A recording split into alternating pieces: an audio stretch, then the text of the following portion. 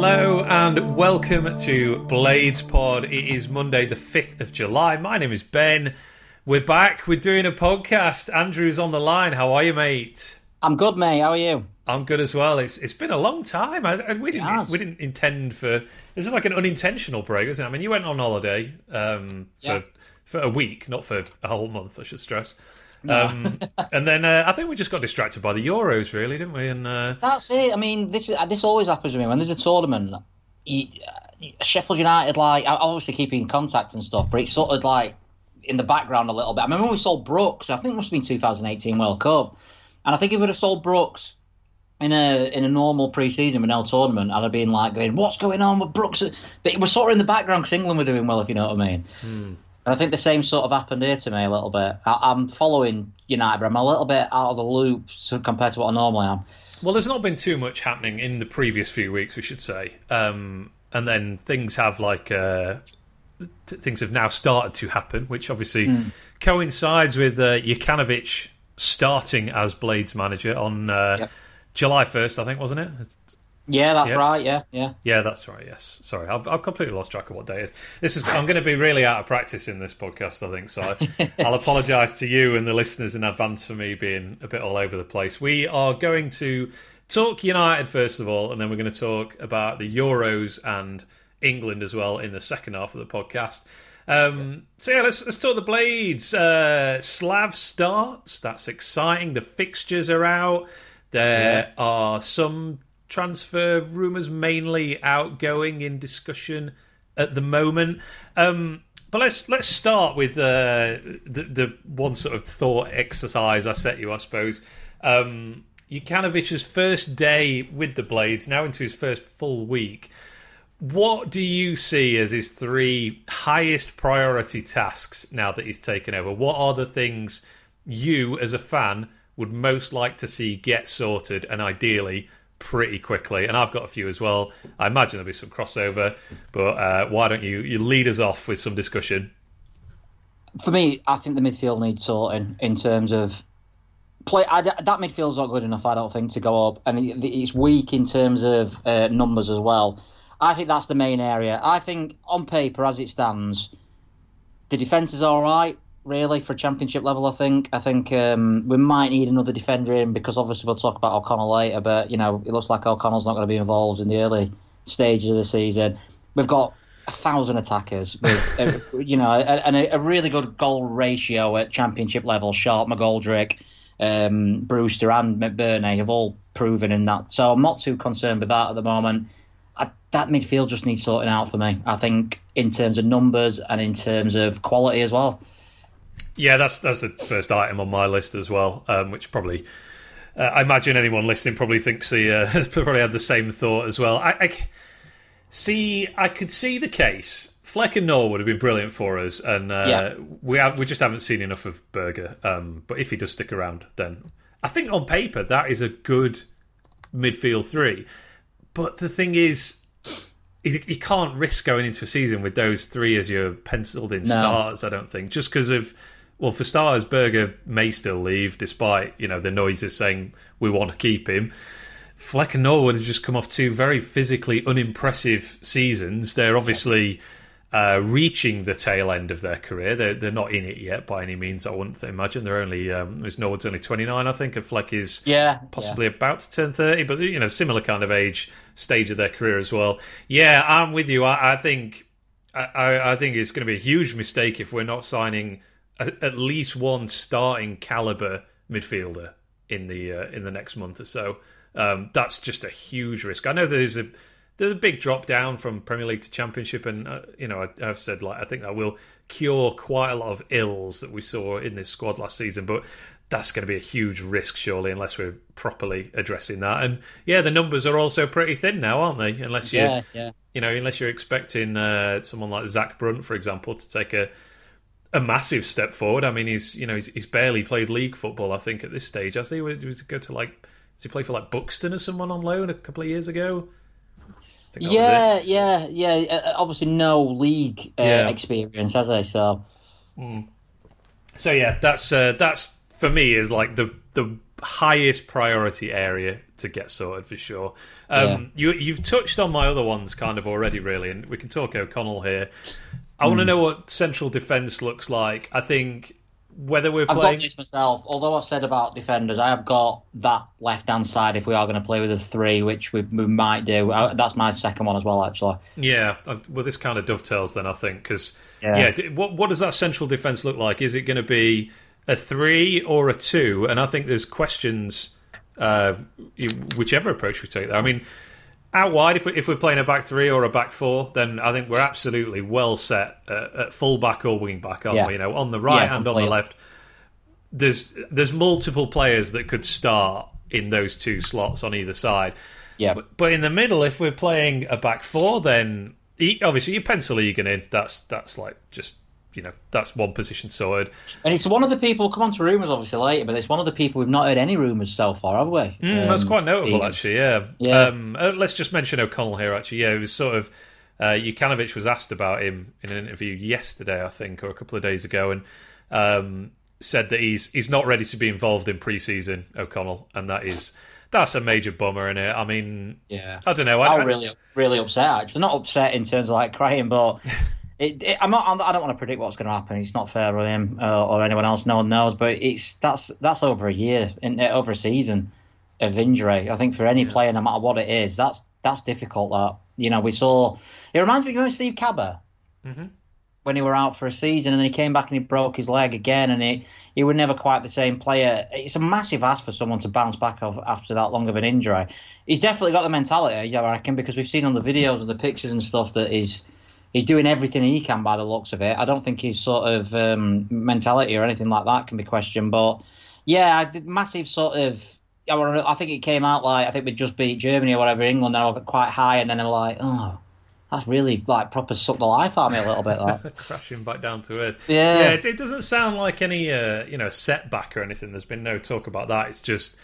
I think Jukanovic said something like, the medical staff have basically just advised that he's not ready yet, not ready to be involved in pre-season. So on that basis, he's still a good way away from first-team football, O'Connell, which is a real shame. I was, not only from the perspective of, like, I'm really looking forward to seeing him in our team again, because I think he's a great player, and I've always enjoyed watching him play for us. But, that suddenly...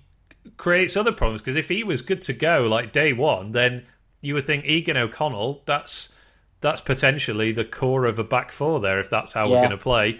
But now I've no idea. I mean, I would have worries about Basham playing in a back 4. Like we've not seen that be successful at any stage. I don't think it was only really when we switched to a back 3 that he became this great player that he is now. So I don't know. Maybe the skills that he's developed over the last couple of years would allow him to play like that. But possibly his experience as well. I'm not sure, but I'd be the same as you. I'd be wary if we're going to go into the season with a back 4 and it's Egan and Basham. Yeah, and if it's a 3, then what? Is it Jack Robinson? Is he our starting championship? But there's Norrington Davis. Everyone keeps like, obviously, I've not seen enough of him. I can only go on what I've got on the loan views and stuff for Norrington Davis. I've got a horrible feeling people are expecting Norrington Davis to come in and just basically be Jack O'Connell, firing all cylinders straight away. I think he's had a good spell at Stoke by what their fans are saying, but I don't think he's necessarily the finished article. He's still young, obviously. Yeah. I just hope that we don't have expectations, because I think everyone's just sort of every team that I see, for next season, he's in every one.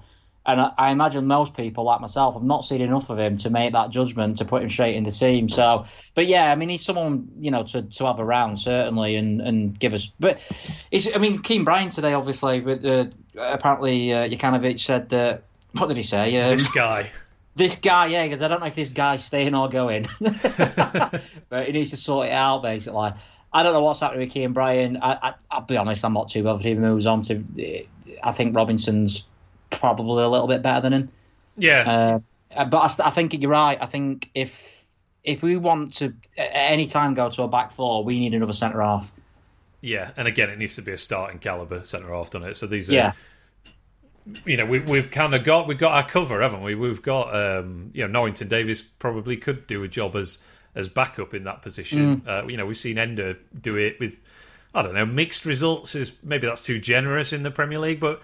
Yeah, it was it wasn't as bad as I thought he would be. He was decent in the Championship when he played at that left-hand side. Obviously, again though, I don't like the idea of him in a two. I think just a steady sort of centre half will be good enough with Egan, to be honest. Championship. I've said before, I don't think the Championship this time around is going to be anything like the quality last time we were in it. Personally, from what I've seen, a lot of clubs obviously struggling as well with the pandemic. I don't think it's going to take. I'm not expecting a 5 million centre half again, or whatever Egan cost. Just someone capable, basically, Championship level. I think we need as a centre half. Yeah, I'm certainly when I'm rattling off these high priority things. I don't mean this to come across like the world's ending, doom and gloom. Yeah. I think these are the things that the club need to sort out, and I'm sure that they will be working very hard to that effect. So, it's not intended to look impatient. Just on the midfield, I've missed out Regan Slater, who seems to be staying. All the noises coming out at least. So maybe he's another option. Again, last time I got a view from the Hull fans weren't too impressed with him, and then I think he had a really good end to the season, the final 10 games or whatever. I think he played every one. Yeah. And, made a good show. So, he may be another option in midfield. Yeah, but yes, it is sad to hear that about O'Connell. I mean, hopefully he won't be too far away. But certainly further away than I was hoping he would be at this stage, and I'm sure himself as well. What else is on your to-do list? I just think there's going to be a lot of deadwood, but I think in the Premier League, your 25-man squad, I don't think you need as many left wing backs as we've got. I don't think you need as many strikers as we've got. I don't think we can carry as a Championship team McGoldrick, Sharp, McBurney, Brewster, Burke and Moose. I think that's just ridiculous, to be honest. Yeah. 6 strikers who have all been at the Premier League level or I think all of them are at least Championship level for the majority of the career. I think we need to try and offload. For me, it would be Moose and Burke. If we're going to get rid of 2, they're the 2 I'd try and ship out. And like I say, on the other side, you've got Max Lowe, Ben Osborne, Ender Stevens, and now Norrington Davis. If we can, I think that could. I'm not expecting them to free up loads of wages or anything, but it just seems silly having them around. I think I can't see why we'd need that many players. But I think when we went up in the Championship, we had a core of about 18, maybe even less. Yeah, probably even less, to be honest. If you're going, and then we probably brought a couple of loans in January. I'd like to see us ship some of this, what I class as deadwood, out. Yeah, I've just written down too many strikers, basically, as a situation to be resolved. I mean, you didn't mention, he's not a senior player, but, Jebison, obviously. Jebison, of course. Sorry, I've not written him down. I completely forgot about him, actually. So, those other 6 strikers are potentially blocking a route to stay in the first team for him. I think I was looking at contracts earlier, as in United's expiring in the next 12 months, and Mousse is on there, which I actually thought he had another year, but this was on it was on transfermarket.co.uk. But not now. I mean, for all the noises Jokanovic is making, he's not going to accept any nonsense from people coming back in a bad state or not training enough. Yeah, so maybe even harsher than Wilder. I'm not sure. We'll have to see, obviously. Yeah, so I'm kind of.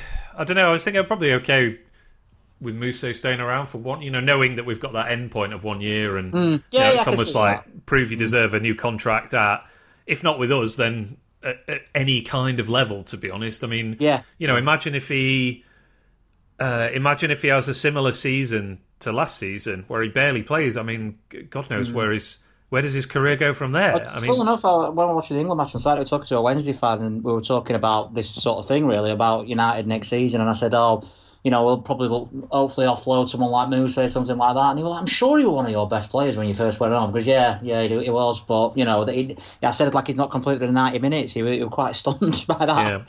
Yeah. I suppose, one thing we have to remember with the strikers is, Sharp is 35, McGoldrick's 33, 34, so we're going to lose those 2 at some point, whether we want to or not. So by some point, I mean in the next couple of years. So it's it's kind of we have too many strikers right now, but in the not too distant future, nature will dictate that we no longer have too many strikers. Yeah, and I prefer to keep Ola Jebison because of what we've seen of him so far, and he's his own player, and we can develop him, and he's obviously grown up with the academy and stuff like that. And I prefer to see him, I think, above someone like. I mean, I suppose I'm writing Ollie Burkoff, but I think his main attribute for us last season, the thinking behind him coming in, was to hit people on the break like Moussa did when he were on fire.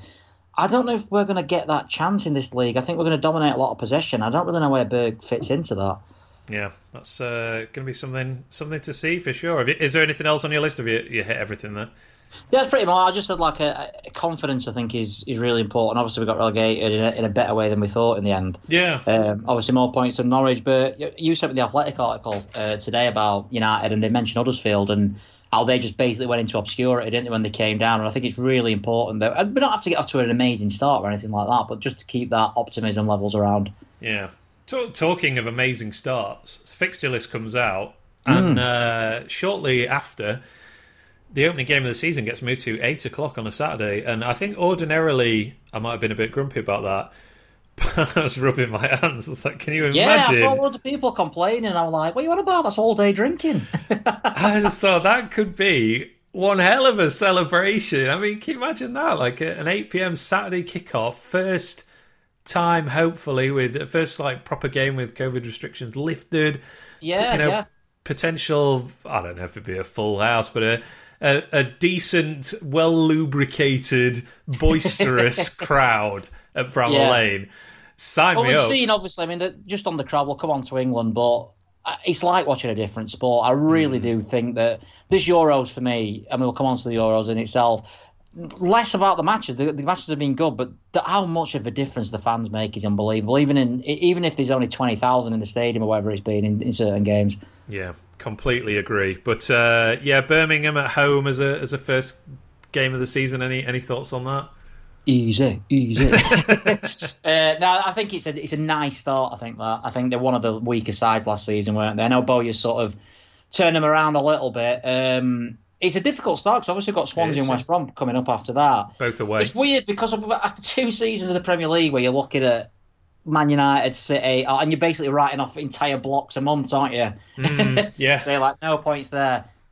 Realistically, there's no one that we should fear in terms of, we've got no chance in that game. I'm not saying we're going to walk the league or anything, but I'm really excited, actually. And I think that first game, I think it's a nice start, that, to be honest. I mean, it could backfire, but I think it's just a home game for a start, which is really good. As you said, under the lights, fans back, a fairly poor side based on last season. Bring it on. Yeah, I know. Can't wait. Well, I did see United did tweet us something like 5 weeks to go until the opening of the game, and I was like, that's too soon. It's just me. I was like, I need more time. I was listening to Talk Sport this morning, actually, and they were talking about no transfer rumours. And I think, well, obviously, because it's only 5 weeks away. I'm like, what? You're having a laugh. I suppose Championship starts before Premier League, doesn't it? But yeah, I think the Championship window's open later as well, isn't it? So, do you know what? I've been so hoity-toity Premier League the last couple of seasons. I've no idea what's Premier going on. League fan now. Exactly. Just quickly on some transfer things. You mentioned, Kean Bryan's contract remains unsigned. Like you, I think I said ambivalent at best about whether he stays when we did our player ratings for him. Like, fine. If we've offered him team-friendly numbers in terms of a contract and he's all right with that, presumably also with an understanding that he will just carry on being a backup and he won't be a starter for us, then winner if everybody's happy with it. But if he wants to go and start somewhere else, then good luck to him. Basically, I don't have any negative feelings on that either. The two major players that keep getting rumoured, this is Berger. This is going to swirl until he either gets sold or until the transfer window shuts, basically. But it doesn't seem like anything too concrete is happening on that one right now, which is nice. We sort of put a marker down with what's it called, the relegation release clause, and that seems to have just quietened down from there, basically, which is nice. Like I say, we just talked about the midfield, and I've not even thought about him because I'm still in my head he's going to go. But yeah, the noises coming out, again, are really good. I think we will lose one of these big players, Ramsdale, Berger or anything, because I think that's what happens when you go down. I don't think it necessarily has to be a disaster. As long as the majority of the money is reinvested in other places, I think I'd rather lose Berger than Ramsdale, personally. I don't know about you. Only if the money's right. Ramsdale is, of course, the other player I wanted to bring up. So, there's rumours of, what was it, we set like a 40 million valuation on him or something like that. That's what the rumour is. Sell or reject if somebody offered you 40 million for Ramsdale? Oh, that's tough. I'd probably sell, to be honest. If we could reinvest even 30 million of that, it's basically a championship team, isn't it? It's a lot of money for a championship goalkeeper. That Yeah, I'm not saying that's his level. I'm saying he is currently a goalkeeper in the yeah. championship. Yeah, I think it'd be an incredible deal. I think that's Yeah. what the most expensive goalkeeper in England, maybe. Like in terms of English goalkeeper, I don't know how much Pickford went for actually, but yeah, it might well be. I think Pickford was like 35 or something. yeah. Yeah. So if we could get that, I mean, like I say, people will be upset, but if you look at that as in a Business practical, sense. yeah, we'd have to get another goalkeeper unless Verip steps up to the plate. So I don't think we want Foderingham in there from what I've seen. So that's obviously maybe a chunk of the budget, but we've done really well with goalkeepers on loans and stuff. And maybe that's something else we could go into if he does go. But yeah, I think if we got 40 million for him, I won't say to snatch your hand off, but I think it'd be daft not to talk in those circumstances. That seems like a fair deal to me. That amount of money. It's like that's probably more than we can. More it's straying into the realms of like it doesn't make sense for us to reject that much. Like I think he's really really improved last season. I like him loads. He's what is he still in 22? He's got so much career ahead of him. Here, I'll be delighted. Don't get me wrong. If the first game against Birmingham, he's in our goal, yeah. But if we're talking 40 million, and you think about the bigger picture of where we can invest and what we need, that could get us, a couple of decent midfielders and a centre half, and get a goalie on loan, and we're set, aren't we? Really. You can get a competent championship keeper for a lot less than 40 million, basically.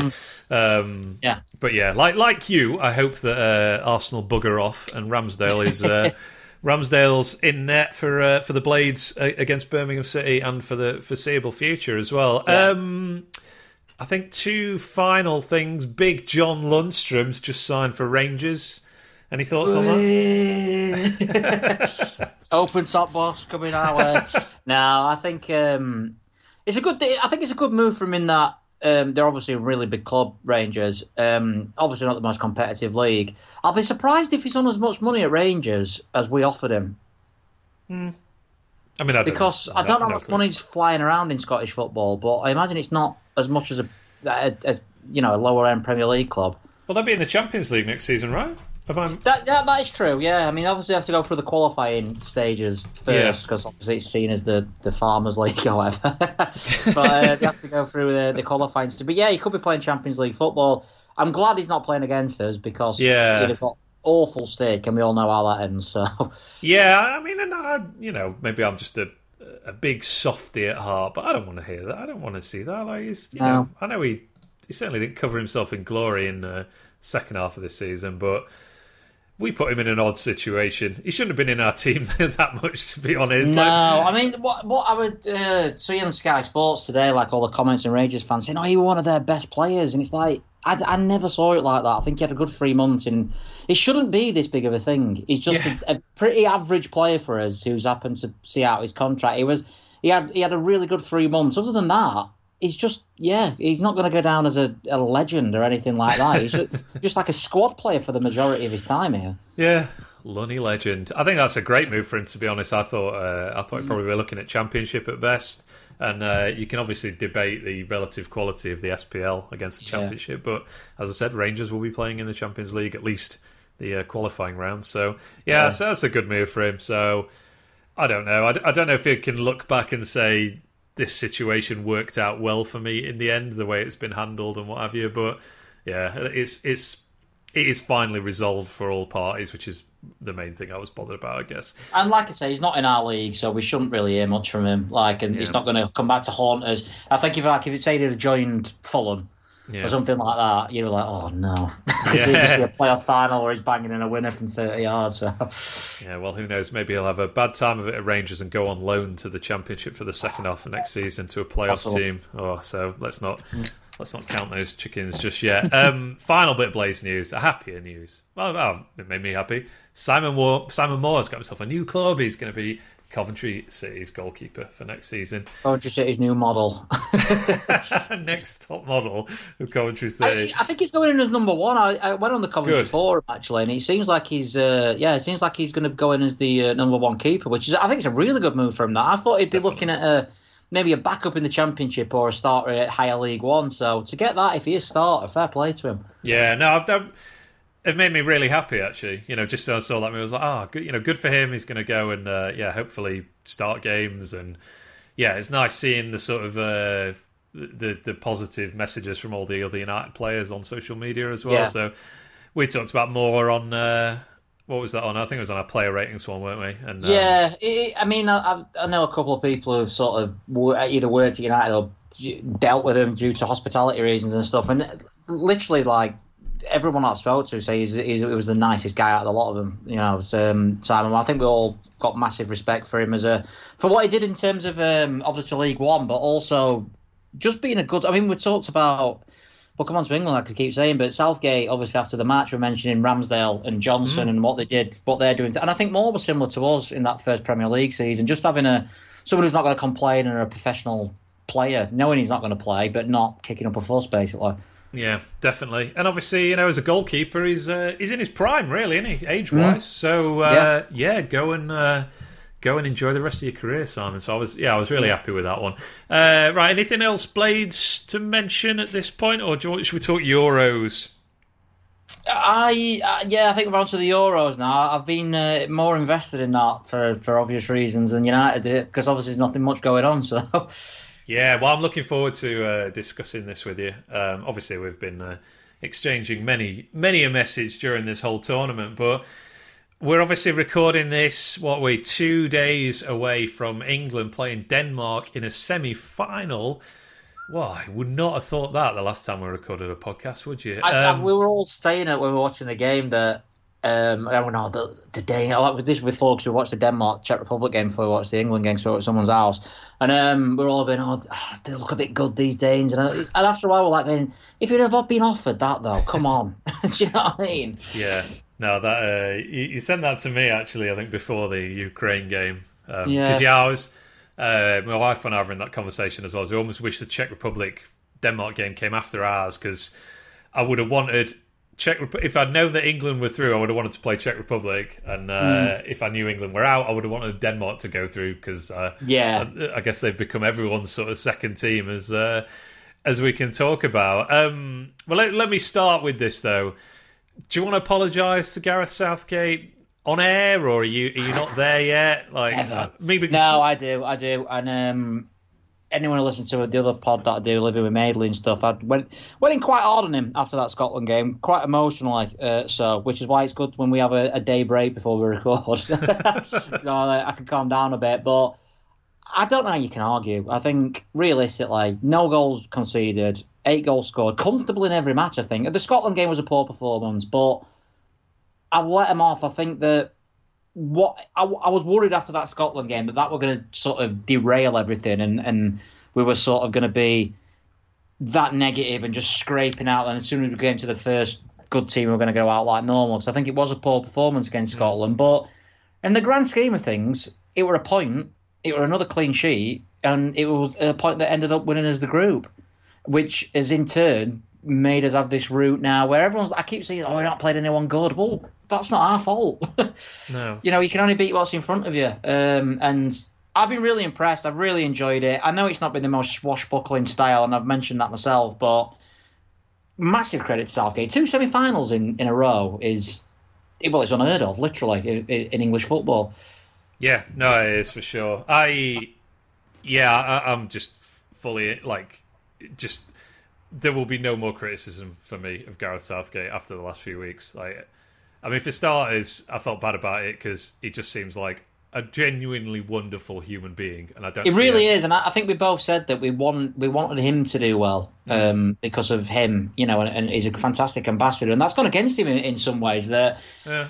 And probably myself as well, where you think, well, he's just a nice guy, that's why the FA have got him, what's he done? He's got us to 2 semi-finals now, and look, if we get knocked out by Denmark, it'd be massively disappointing, but I think we have made progress. I really do think we've made progress from the Roy Hodgson years. Yeah, I think so, and I just my criticism, or my wondering, I guess, was how this team was going to come together, from a tactical point of view, and I think it's, pretty much everything Southgate's done has come off. I mean, that Scotland game. Weird. Yeah. I'm just going to quickly talk you through my I guess my feelings game by game with England. So the Croatia game, I thought was a decent performance. I was just before that, I was furious with the team before that. I think I messaged you saying, "What's he, Phillips and Rice? What's he doing?" Well, I think I was the same, and I'm parking that after the Germany game, which was the last point I did that. The Ukraine game, I was like, fine, whatever. In fact, I think it was before the Germany game because I remember thinking that I actually understand what we're doing here. I think it makes sense against Germany. I think what we were. I mean, when he did it against Scotland and the Czech Republic, you're thinking, what's he doing? Why was he so negative? But yeah, sorry, carry on anyway. No, it's all right. So Croatia, I thought was fine. I thought we got in front and then basically just managed the game out pretty comfortably. Scotland was terrible. Like that was just really awful game to watch. Like really, it just made me think of the 0-0 draw with Algeria in 2010. I think that was the Rooney moaning about the fans booing him. Nice to see your home fans boo you. Yeah, that was very good. Well done. That was actually Andrew and not a clip of Wayne Rooney. So that was terrible. But then the Czech Republic, we played well for like 40 minutes or so. I think the first half an hour of that game were the best we'd played up until that point, and then it were a bit boring again. But again, job done. What I said after that is I sort of turning after that Czech Republic game because although it was a great performance, I was thinking this team's struggling to get through here. All right, they had harder groups, but Germany was struggling to beat Hungary. They drew 2-2. France drew with Hungary. Hungary is a team we expected to. I don't think they're any better than Czech Republic, for instance. We saw Spain had to take it to the last game. All right, they hammered Slovakia, but they took it to that last game. A lot of big teams are struggling to get through, and we cruised it really. Yeah, we did, and I think. I think this tournament I've started to develop an appreciation for the fact that international tournament football is very different to club league football. Yeah. In the just do what you need to do to get through. Like, it doesn't matter if you don't play well. Obviously, if you play well, you enhance your chances of winning the game. But if you're a goal up with half an hour left and you think your best chance of winning is just shutting up shop and I don't know if you listened to the Football Daily podcast where they had a Russian journalist on and he said he weren't impressed with England against Ukraine because he said the Ukraine centre half went off injured, so all England did were exploit the fact that there were no height. You're like, well, that's not a bad thing. Yeah, I know. Because they won't be able to do that against Denmark. It's like, yeah, but I don't think that's not the tactics forever. It's just exactly. It makes sense to get crosses into a vulnerable defence. Yeah, so it's do what you need to do to win the game, and if you have to change your approach on a game by game basis, which I think we have been doing, then do it. That's the best way to win these games. But yeah, so you get through the groups, and then we played Germany. And like you, I mean, I was thinking after after the Croatia game, actually, I was in really positive spirits about England, but then I was looking ahead at what was to come, and I was thinking, oh, for God's sake, like. Even if we absolutely romp the group stage, we're still going to have to play France, Germany, or Portugal. And then we'll lose because we always lose to them. So it's like, great. Even if this group stage goes absolutely swimmingly and we beat everyone 3-0, we're just going to lose to the first good team we play anyway. How does that work? And Wales get to play Denmark or something like that instead. I was furious about that. I thought, we're going to go out in the second round and Wales are going to get to Finland. They were going to play Finland at one bit, weren't they? Yeah, I was pretty livid at that one. Talking of the groups, I mean, obviously, who we were going to play changed. We were playing everyone, weren't we, at one point in that final group game? And I really wanted to avoid France because of the players they've got. Portugal scared me because I thought they played really well against France, actually, in that 2-2. Little did I know that France were probably not as good as I made out this time around. Germany were the poorest out of the three, but they absolutely battered Portugal. Yeah. 4-2, and it could have been more than that, to be fair. So any of them, you're thinking, well, I'm not that confident going into this. Yeah, I think that Germany game against Portugal influenced the team selection for England against Germany, didn't it? Yeah. And matching up with their wing backs and trying to shut that down. And yeah, I just want to spend a few minutes just talking about the Germany game, mate, because I mean that was historic. So the first international tournament I can remember was '96. I think I was only really starting to get into football. Maybe a couple of years before that. Yeah, and obviously we didn't qualify for 94, did we? So. That's right, yeah. So on that basis, every single time, in my time being interested in England football team, every single time we've played an elite team, for want of a better word, in a knockout game, we've lost. Yeah. Germany, Italy, France, I think we've played. Yeah, Argentina. Croatia. Yeah, I mean, I don't even know if Croatia fall into that Yeah, bracket, to be honest. Yeah. Portugal, Brazil, another one. We just lose. We always lose. We just always lose those games, and we always end up looking, maybe with a couple of exceptions along out of those like 30 odd years. There's 25 years, I should say. A couple of exceptions of like, we played quite well and we were a bit unlucky there. Like maybe the Argentina 1998 game, like Beckham gets sent off. You never know. Portugal 2004, obviously, when it went to pens as well. But I do know what you mean. We flattered to deceive in the 2006 against Portugal. That were the game after Portugal had, the battle of, I don't even remember what it called, against Holloman. They were about 50 seconds off. Yeah. And they had loads of players. Deco was suspended. I think Carvalho was suspended. So I could be wrong, but there were like 3 major Portugal players suspended. And we still couldn't beat them. And I don't think, Rooney got sent off, but I don't think we even threatened him in the entire 90 minutes. No, it was awful from us. Carvalho didn't was not suspended, by the way, because it was his groin that was stamped upon by Wayne Rooney. Yeah, you're right. There were a couple of players out there. I can't remember who they were now. And Deco definitely was. He got far favourites. Yeah, but no, we were terrible. So this Germany game, I mean, I don't know about you, but I'd written it off almost. I'd like accepted in advance that we were going to lose because we always lose to Germany. You the same?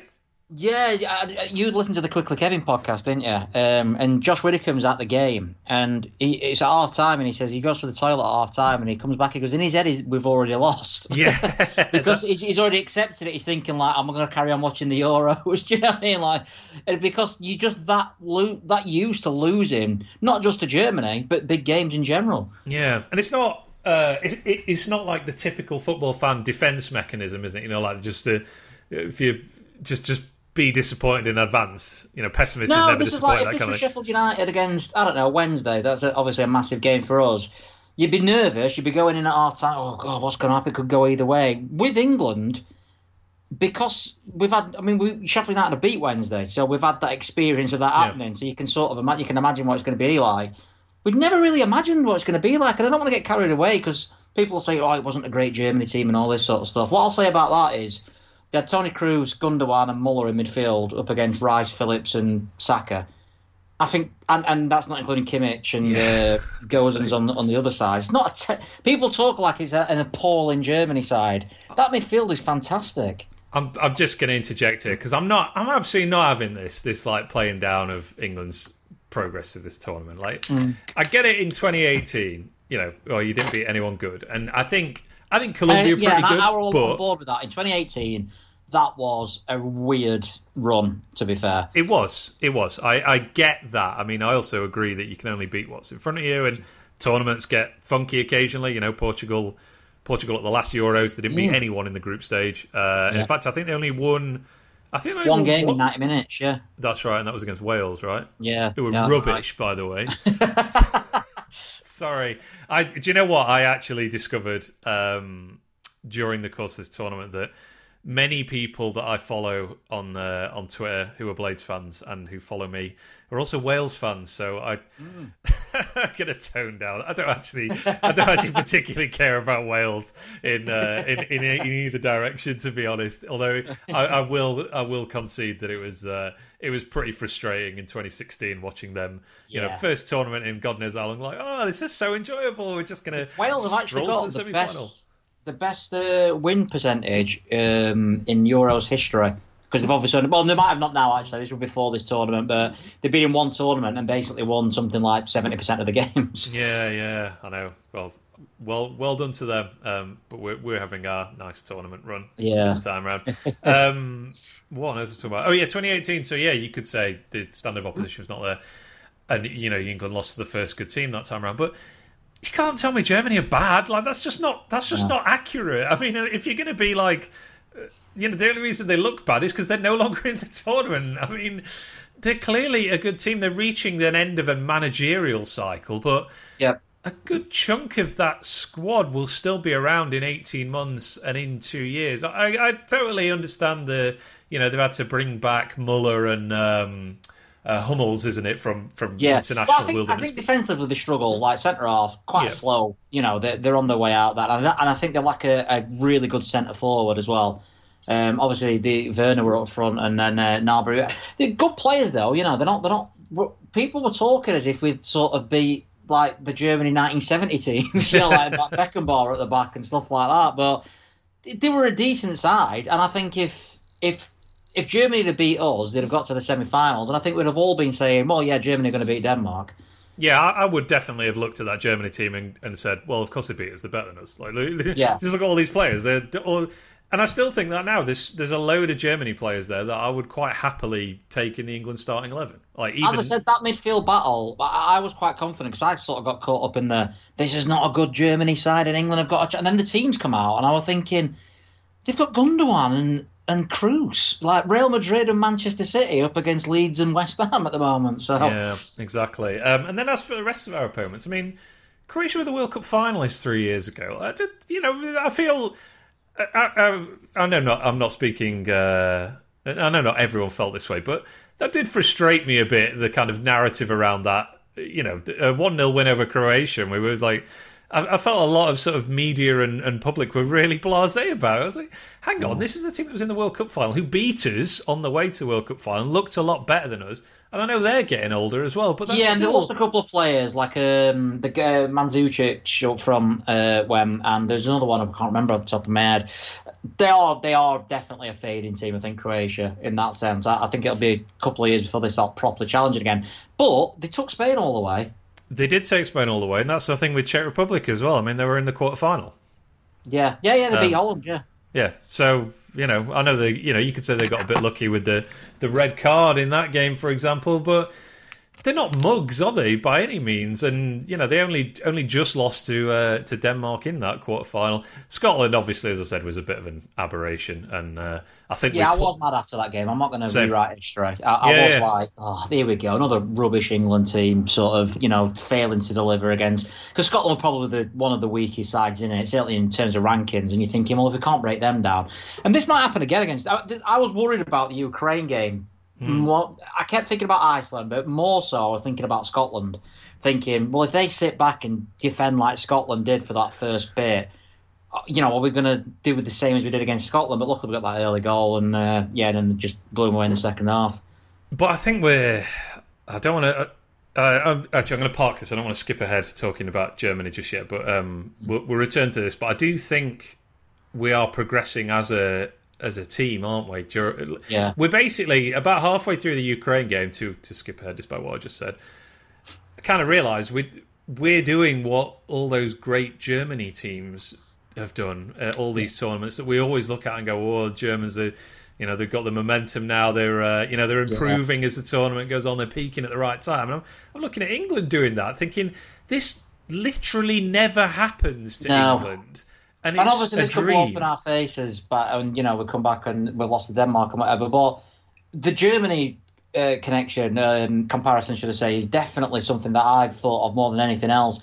They remind me of the German sides in the 90s of sort of... I remember when they got to Euro 96. I was really young, but I look back and stuff. Wasn't a great Germany side. They were sort of... They were stumbled through a few games. They only beat the Czechs in the final 2-1, beat us on penalties. I think they drew with Italy in the group stage. They weren't this slight swashbuckling side, but you think, well, yeah, they got to the final because it's Germany. 2002, really poor Germany side, got to the final.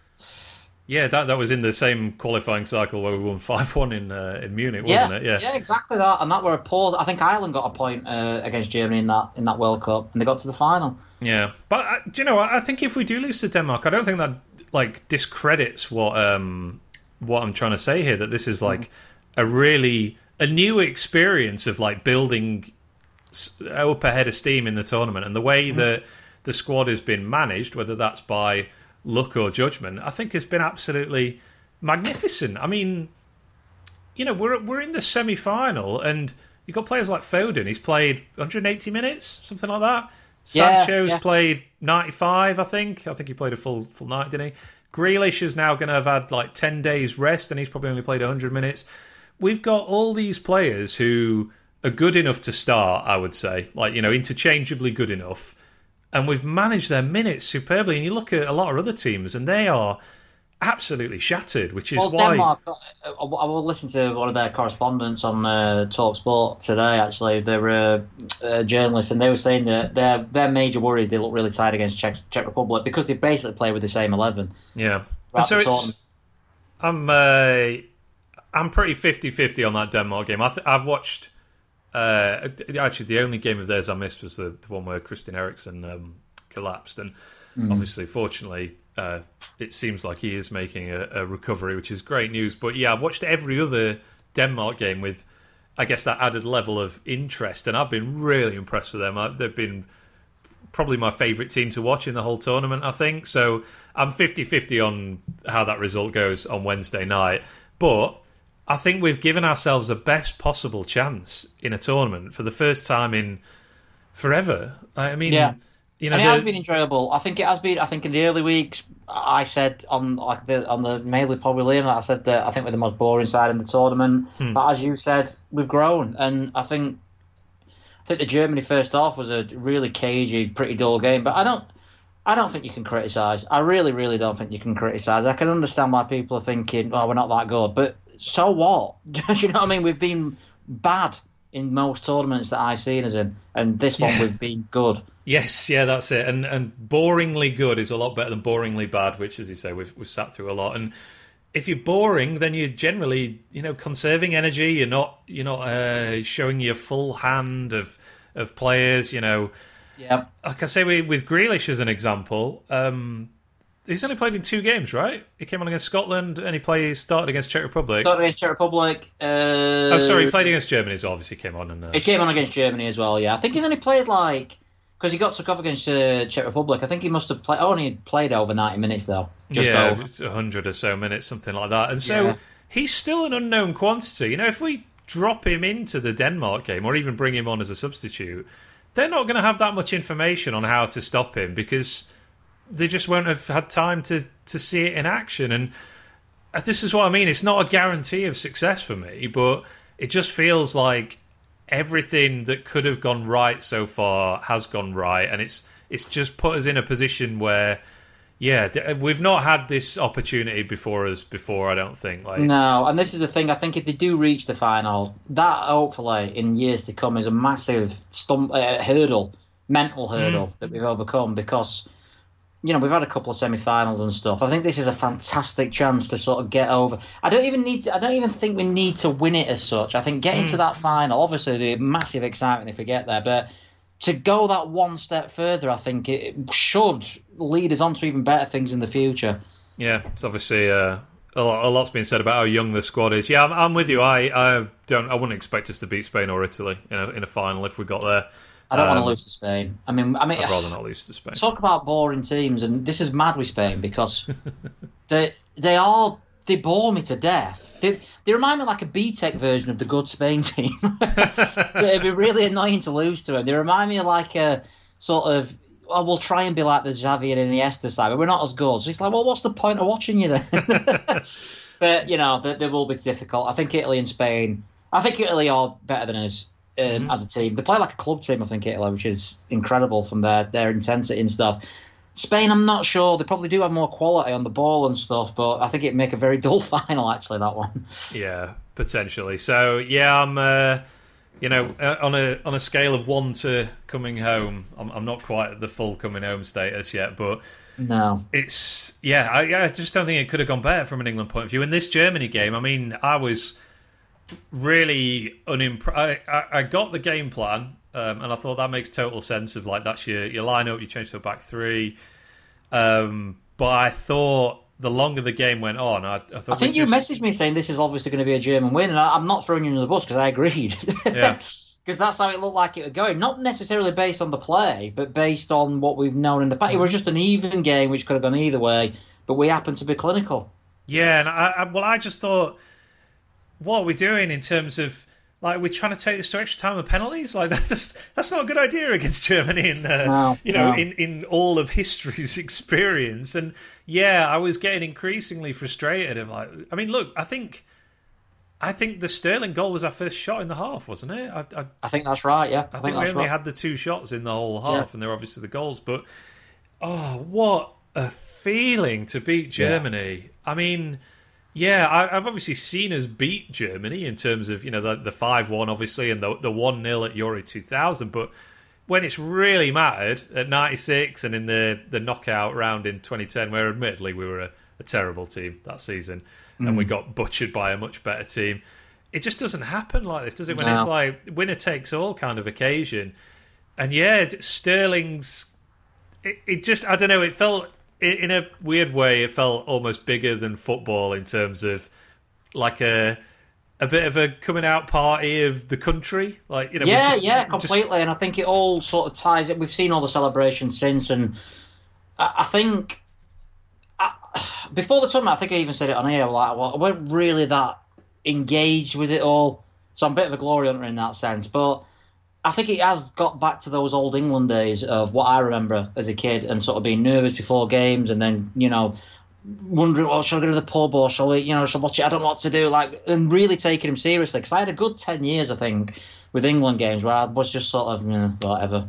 Yeah. And I think it has brought that back, that excitement, I think, and getting behind them. I think they're a likeable team. Obviously, we've come up against them in the past 2 seasons, every player in that team pretty much, other than Bellingham, I think, and Sancho.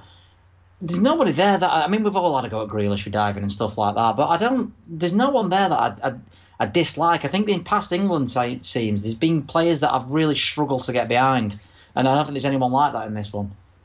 Yeah, forgetting Tyrone Mings, obviously.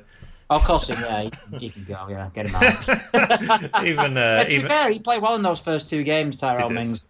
Yeah, I will say this. Maybe if we're doing a little apology tour here, I'll say that Pickford's been excellent, and it absolutely phenomenal. Other than that weird clearance that he did against Ukraine. Yeah, well, it reminds me that he's never let England down. Touch wood, own goal he's coming in. He's better for England than he is for Everton. I think he's had 2 really good tournaments in a row now. Yeah, absolutely. And I've read it on Twitter, so it's probably not true, that he's in the 5 penalty takers if it goes to pens on Wednesday. So imagine that.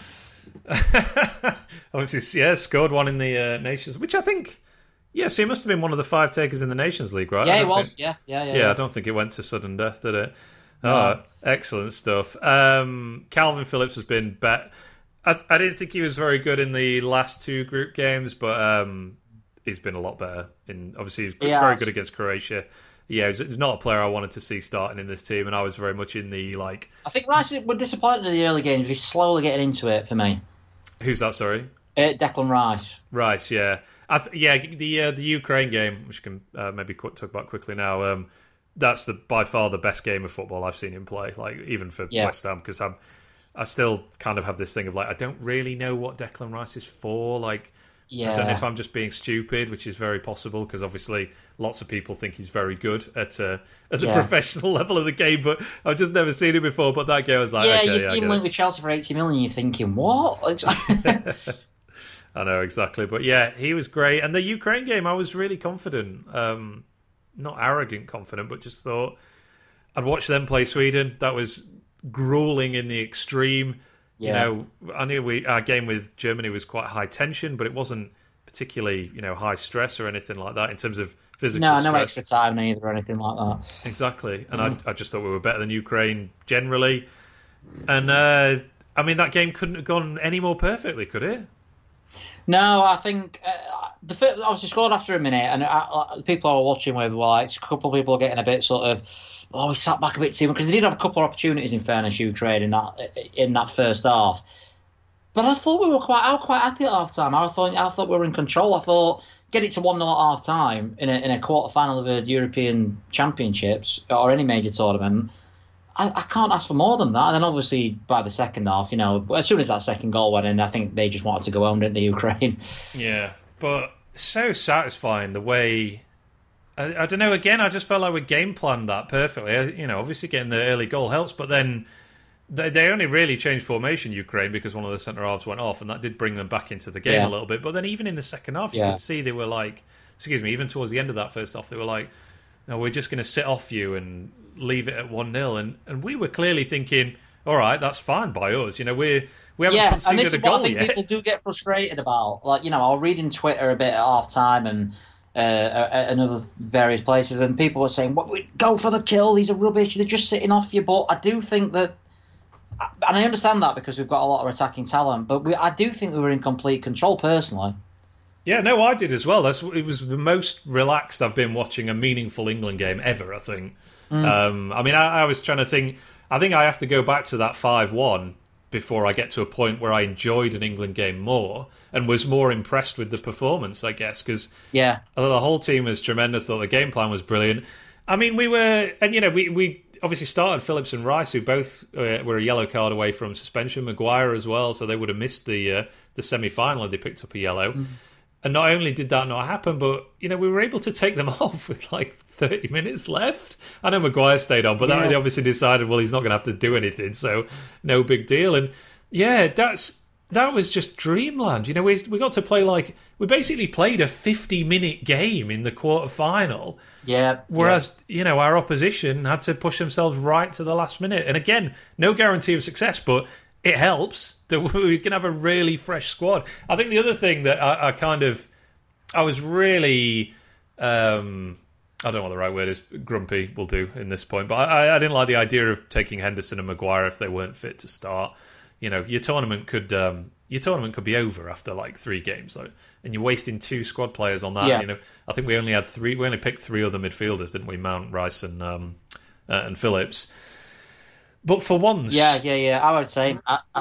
yeah. So we've done this loads, haven't we, in recent tournaments, where we're taking an unfit Beckham, an unfit Rooney, an unfit Ledley King, to go back a little bit further, and hoping that they're all right, and actually relying on them a little bit. But the great thing about this is we haven't really needed Maguire or Henderson at all.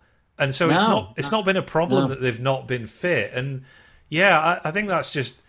I don't know. It just made me really happy thinking Maguire's, he was clearly not fit to start the first few games, but now he's pretty fresh, to be honest. I think he's playing really well, Maguire. I think the last 3 games or whatever it is he's been in, absolutely. I think he's probably been our best player actually in terms of the games he's played. Yeah, I think Stones has been really good as well. But being able to parachute Maguire in there is great. Henderson as well. I mean, if Phillips or Rice get injured, then he's probably going to be good to start because he's not had to drag his body through, 180 minutes or whatever of the group stage where he's not been fully fit. He's been able to just come in and play a few minutes here and there. So the management of the squad from Southgate has been...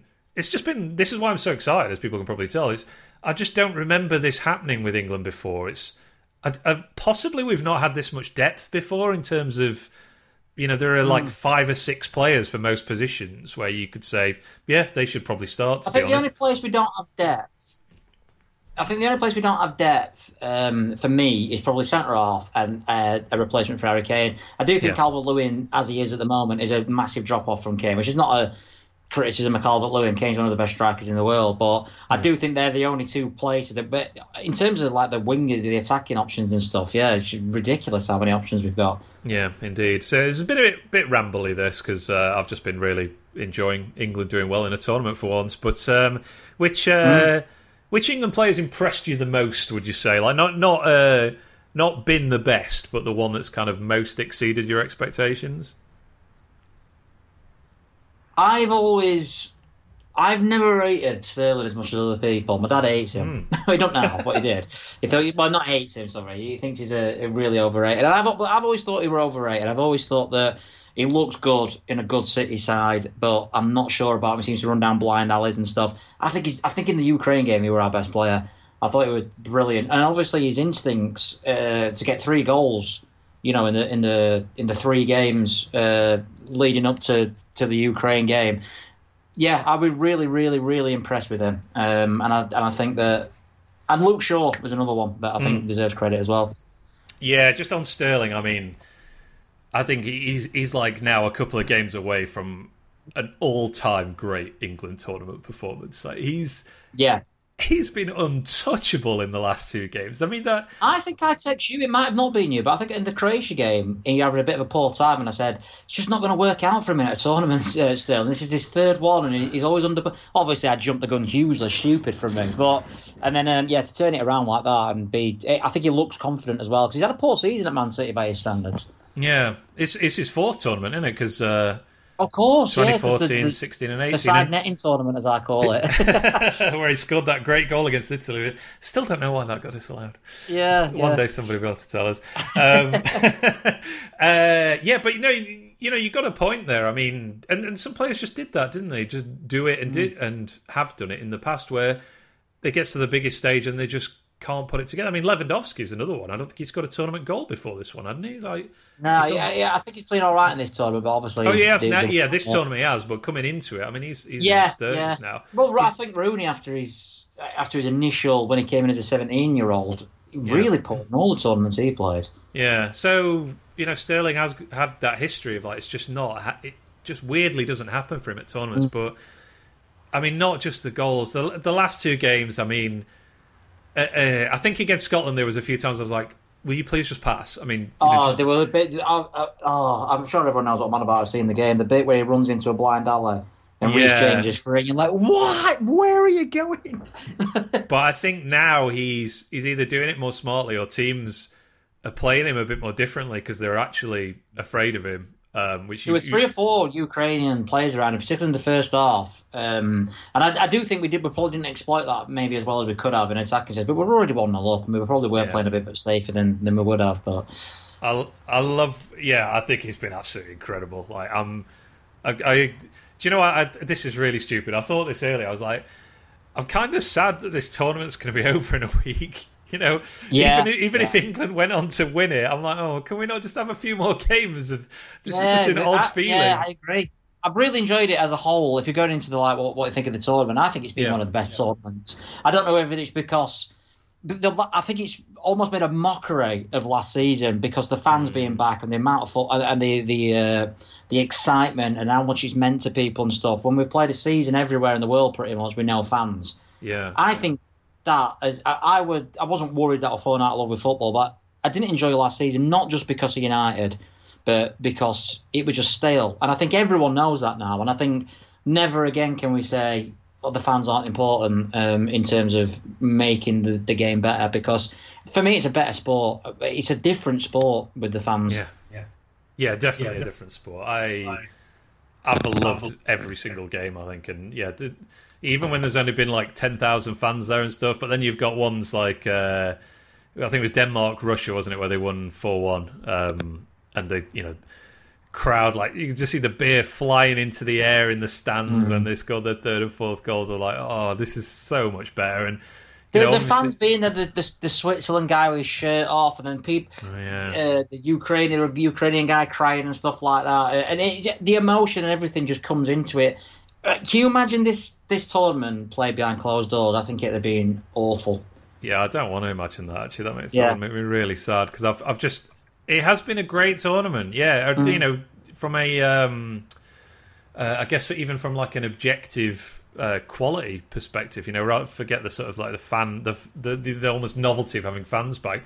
Most of the games have been brilliant, and they're very often not. Particularly when you get to the latter stages of the tournament, it's just 1-0s everywhere. I mean, that Monday a week ago, the Spain, Croatia, and France, Switzerland.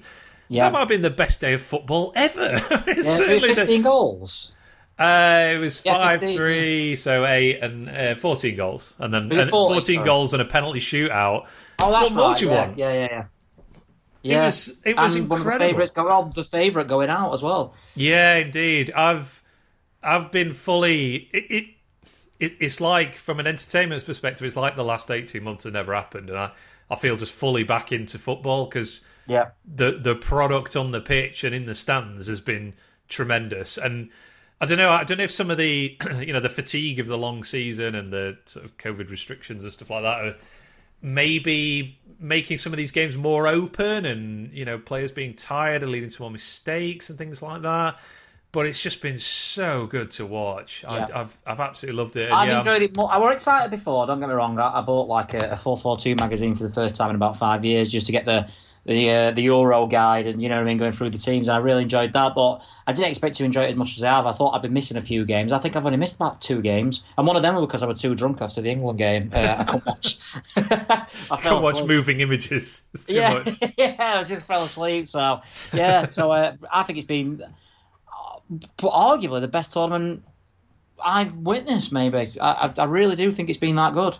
I'm gonna have to think about it. France '98 always has a special place in my heart, I think. But yeah, it's up there. It's been tremendous, and I mean, if the only down note is if Spain win it. I think if Italy win it, they've been tremendous all the way through. Italy, Denmark, England. Exactly. England because it's us. Denmark because of the story behind it. Italy have been the best side.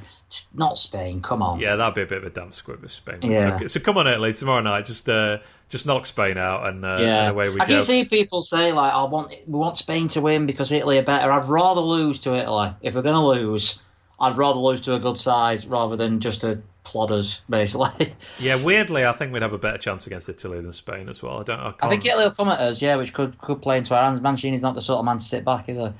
No, I suppose not. A few other footnotes. It's been nice with the Blades connection, hasn't it? I mean, we've had that. I mean, to be honest, we've had that for a while now. We had, Jagielka and Cahill were two centre backs in 2014, for example, and obviously 2018 you got Maguire and Walker as well. But it's that I know Southgate was talking about all the fringe players when he was name checking them, but. Yeah, to hear. I mean, actually, since Ramsdale getting called into the England squad, or back into the England squad, that happened after we'd recorded last time. So that was tremendous. Sad for Dean Henderson, obviously, but his time will definitely come again in. If we're winning, that's going on honours board. I think Sheffield United European Championship winners. Yes, absolutely. 2021 or whatever they're going to call it. How's any emotional reaction when you've seen Ramsdale, just stood there, with the really. After the, I think it was Germany game actually, and he came on the pitch, Southgate and and I think he turned to Ramsdale one of the first people, and that's there's definitely that connection there. And obviously we've seen Maguire grow up basically as a player for ourselves. He's played more games for us still than any other club. Kyle Walker, we all know how much of a blade he is. Then Calvert-Lewin's the next one. There's definitely a connection there, I think, for Sheffield United fans because these aren't players who have left us in like a Lundstram sort of situation either. They've all sort of left with us, bless him. We've understood why they've left, I think, in the most part.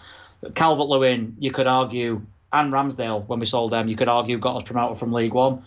Kyle Walker, you can begrudge him. He's one of the best fullbacks in the world, playing for the best, arguably the best. But no, they didn't win Champions League, did they? But one of the best teams in Europe at least. And then obviously Harry Maguire, who we basically built him, didn't we? Yeah, built Slabhead. Yeah.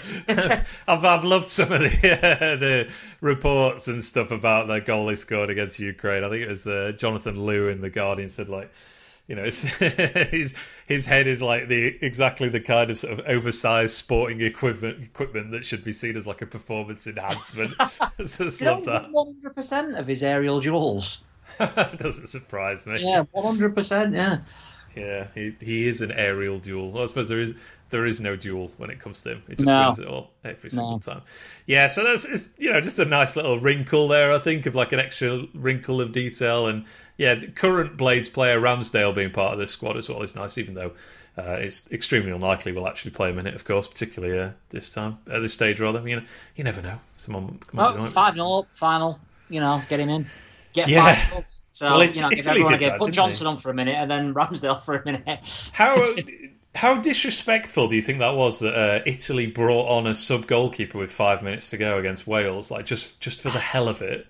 I think the fact that Wales still had something to play for and Switzerland could have still caught them, possibly, but I think in the long run it didn't really matter. It definitely didn't matter, but it was like, what are you doing? This is a bit... Yeah. I don't know. He wanted everyone to get a minute, didn't he, I think? He did, yeah. He must have seen that stat that France when they won in 2018, used like almost their entire squad. Was like, right, let's chuck him in. Other Blades at the squad. I don't think Fleck played a minute, did he? He didn't. No, which is not a surprise, to be fair.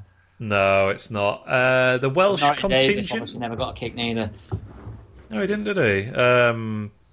Ampadu did, although... Stampadoo. Stampadoo. Oh, God's sake. He was a bit unlucky with that red card, but and Brooks didn't play as much as I wanted to, but... I would really... When they were 3-0 down, I think it was, to Denmark, and he made a sub, and he brought Brooks on, but he took Kiefer Moore off or Ramsey off. You think, well, you just put everyone up front, you're getting hammered. Yeah, indeed. So... Not a great tournament for the Welsh Blades, unfortunately. Yeah, I was hoping to see more Norrington Davis, but I mean, I guess it's just not at that level totally yet. No. ITV curse. This is my main worry for Wednesday night. Oh God, why haven't I got these? Oh, I do have these stats actually. So let me just bring this up. So for anyone who's not sure, I've always thought this for a long time. I thought we always lose on ITV when it's a meaningful match with England. The record is ridiculous, isn't it? So I think this is up to date. On ITV, we've played 25, won 5. That's pathetic. On BBC, I think we're now played 24, won 17, including the Ukraine game. So it's about the same amount of games. We've won 5, we've won 17. That's games at major tournaments. Of course, Wednesday night is on ITV, the buggers. Oh, God, I'm already concerned about that. I'm more concerned about that than I am about Denmark's ability to play football. Does it bother you at all? Yeah. I think it's poorer quality. Matterface and Dixon. I've said a few things about them two before. But yeah, I do think we always seem to lose, don't we? We always seem to lose on ITV. Well, the Scotland game was on ITV, lest we forget. So I just always associate them with disappointment at England tournaments. So, England disappointments at international tournaments. So I'm concerned, mate. I am concerned that the great ride comes to an end live on ITV on Wednesday. But yeah, I guess we'll see. And I think my final thing, maybe I should have mentioned this earlier when we were talking about players being fatigued and making mistakes and stuff. But tournament of own goals. Yeah, I think it's about time you address this, because I've seen every time there's a goal, you're getting loads of sticks. So. It's bizarre. It is fun. For anyone who missed it, at the end of the last one, I gave out my fun bets for Euro 2020, and they were all very long shots in the realms of like 150 to 1, 100 to 1, this kind of thing. But one that was slightly shorter odds was 33 to 1. No own goals scored at a tournament. Of course, the very first goal scored at the tournament was an own goal, which admittedly is very funny, and I did laugh. But since then, I've just been getting tweets every time somebody scores an own goal, and I just want to be clear. I spent £1 on this bet in the knowledge that was £1 I was almost certainly not going to see again. So anyone else who tweets me next time as an own goal is going to get blocked on Twitter, I'm afraid, because it was funny the first time, the 10th time, whatever it is. Like, all right, I get it now. It's just bizarre. I don't understand what. I didn't say there was never going to be an own goal again in the history of football, which appears to be it. I should also say there's been. And not only is there now. What is it? It's like there's more own goals in this tournament than every other Euros put together now, isn't there? Which is hilarious. Yeah, I mean, by 2 goals, I think it is as well. Yeah. So obviously there's more games as of 2016 onwards because there's more teams. But yeah, I wonder if there is a bit of that. The fatigue, the long season factor kind of playing into that with this one. But yeah, the actual bet I will defend, because I think the 4 tournaments prior to this had been like 1-0, 1 and 3 or something like that. So 33 to 1 seemed reasonable odds. The only bet that's still standing for me, I think, is a goalkeeper to score at any time. So we've got 3 matches left for a goalkeeper to stick one in the back of the net in normal play, not from a penalty shootout. But own goals, eh? I think I said if there's an own goal in the Germany game, I'm just going to turn my phone off and like never log back into Twitter after that one. Unfortunately, I think, like I said before, that I think people think you're going to lose money, don't they? Every time a goal goes in, you're going to lose more money. So yeah. Or that I personally guaranteed there'd be no own goals. Even my bloody dad said it to me the other day when we watched. I love it. Back off. I didn't realise I'd... If you can win it, you know what to put on for the Qatar World Cup, don't you? Yeah, I do, yeah. I think the own goals are now the top scorer in one tournament, aren't they? I think it's Platini was the previous highest scorer in European Championship history. In a single tournament, and they've now superseded that. Yeah, I think Ronaldo's still the favourite, isn't he? It's still top goal scorer, Ronaldo and Sheik in the actual real goals. Yeah, they got 5, right? So Kane and Sterling on 3 each. You never know. No, indeed. Right, I'm going to try and wrap up because we talked for quite well here. I did I think you mentioned him actually, but my England player that's impressed me the most is probably Luke Shaw. I think you name checked, like particularly the last game and a half. I mean, that has to be his best game for England against Ukraine, I think, and then second half against Germany. David Beckham. Yeah, fantastic. Really good against Germany as well in the second half. I don't know. It just sort of with him, I'm a bit like, Luke Shaw, really for England? Like, is this real? Is this the best we can do at left back? And obviously, we started Trippier there in the first game, didn't we, against Croatia for tactical reasons again. But he's been good. I don't think Chilwell's a massive step up on him anyway. I didn't have that opinion prior to this tournament, but it's kind of like, I think Chilwell is better, but it's not a sort of, it's going to completely transform the team if Chilwell's playing instead of Shaw. But he's been much better than I expected him to be, and the stuff going forward is a nice bonus as well. Yeah, it's him and Sterling sort of operating really nicely together. So how are you feeling about the Denmark game then? Just to finish off. Quite nervous. I think I'll be nervous on the night, to be fair, because they're the best side. I won't say they're the best side we've played. They're better than Germany, maybe not, but they're a good team, and they've obviously got this momentum themselves behind them. I don't know. I don't know. I think we'll do it. Just. What about you? I'm looking forward to it. I will be disappointed if we lose, but.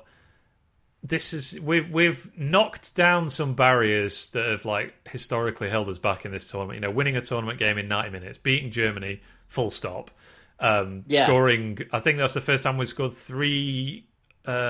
more than 3 goals in a knockout game at any since the 1966 World Cup final, when obviously that was in extra time as well. Of course, yeah. So we have smashed through some ceilings in this one. So we'll definitely look back on it with very fond memories, even if we get knocked out in the semi-final. But I'm excited. I think the team's in a great place. I think you could pick so many permutations of the team as well, particularly in attack.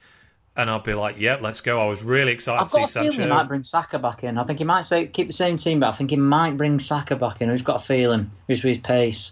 Yeah, could be. I think Grealish is going to be used as an impact sub, isn't he? Which again, I was very much like, why the hell just start him? Like, we're better when he's on the pitch. But tournament football, you wait for the opposition to get tired, because they are going to get tired, and then you chuck this guy on who, gets fouled constantly at the best of times. Even when everyone's fully fit and alert, and it's going to cause havoc. So I think I'm just really optimistic in terms of, I don't feel like we're going into this on a wing and a prayer. The preparation couldn't have gone any better. This is such a great chance for us to do ourselves justice, I think, in this semi-final. Yeah. And it's obviously at Wembley. There's going to be 60,000 people there, vast majority of whom are going to be English as well, obviously supporting England, I should say, due to the travel restrictions and stuff. So, I can't wait. I'm like counting down till kickoff, even with no expectation that we are going to win. Because I think if anything, the story side of Denmark is kind of, I think that might have led to a bit of overlooking at the fact they are really good as well. Yeah, they're playing really well. They're one of those sort of sides. You don't expect them to get to quarterfinals, don't you? At least. Yeah. I can see. I could see us going back to a back three for this one, just because how effective they've been down the wings. I'm not sure I'd like us to do that, but I could see it happening. And if it does happen, if it does happen, then Gareth, you have my blessing. It's like Wilder over those previous few years, where we were just like, I'm just not even going to question this team anymore. Exactly. Yeah, you know what you're doing. Yeah, you've got faith in him. I completely see that. I think the thing is, if we lose, whoever are those attacking midfielders, because that's the main sort of talking point. Whoever those attacking midfielders or wingers or whatever he plays, if we lose, he'll get hammered for. Why don't you play Grealish? Why don't you play Saka? Why don't you play Sancho? So whichever way he goes, he's going to get some stick. I think if we don't win, but. Come on. But... So I'm really sort of up for it now. You get me quite sort of. I want it to be now. I want it to be tonight. Well, the thing with that, because I guess you could in a vacuum say, say we lose to Denmark and Foden doesn't play, and then maybe, in September next season, where Foden's like looking like the best player in the Premier League, we went, can you believe we only played Foden for 180 minutes? But I think, yeah. I forgot about Foden actually. Well, exactly. But that's the thing. I feel like everything we've tried there has worked. So Saka has done well. Sancho does well. The minutes that Grealish has spent on the pitch, he's done well. So I don't know. It doesn't feel like, just use that Foden example. It doesn't feel like, we wasted putting someone else there instead, because they've generally done a really good job as well. And ultimately, you can't play 7 attacking midfielders, even if it might be quite fun in a friendly, for example, but maybe not in a semi-final of a European Championship.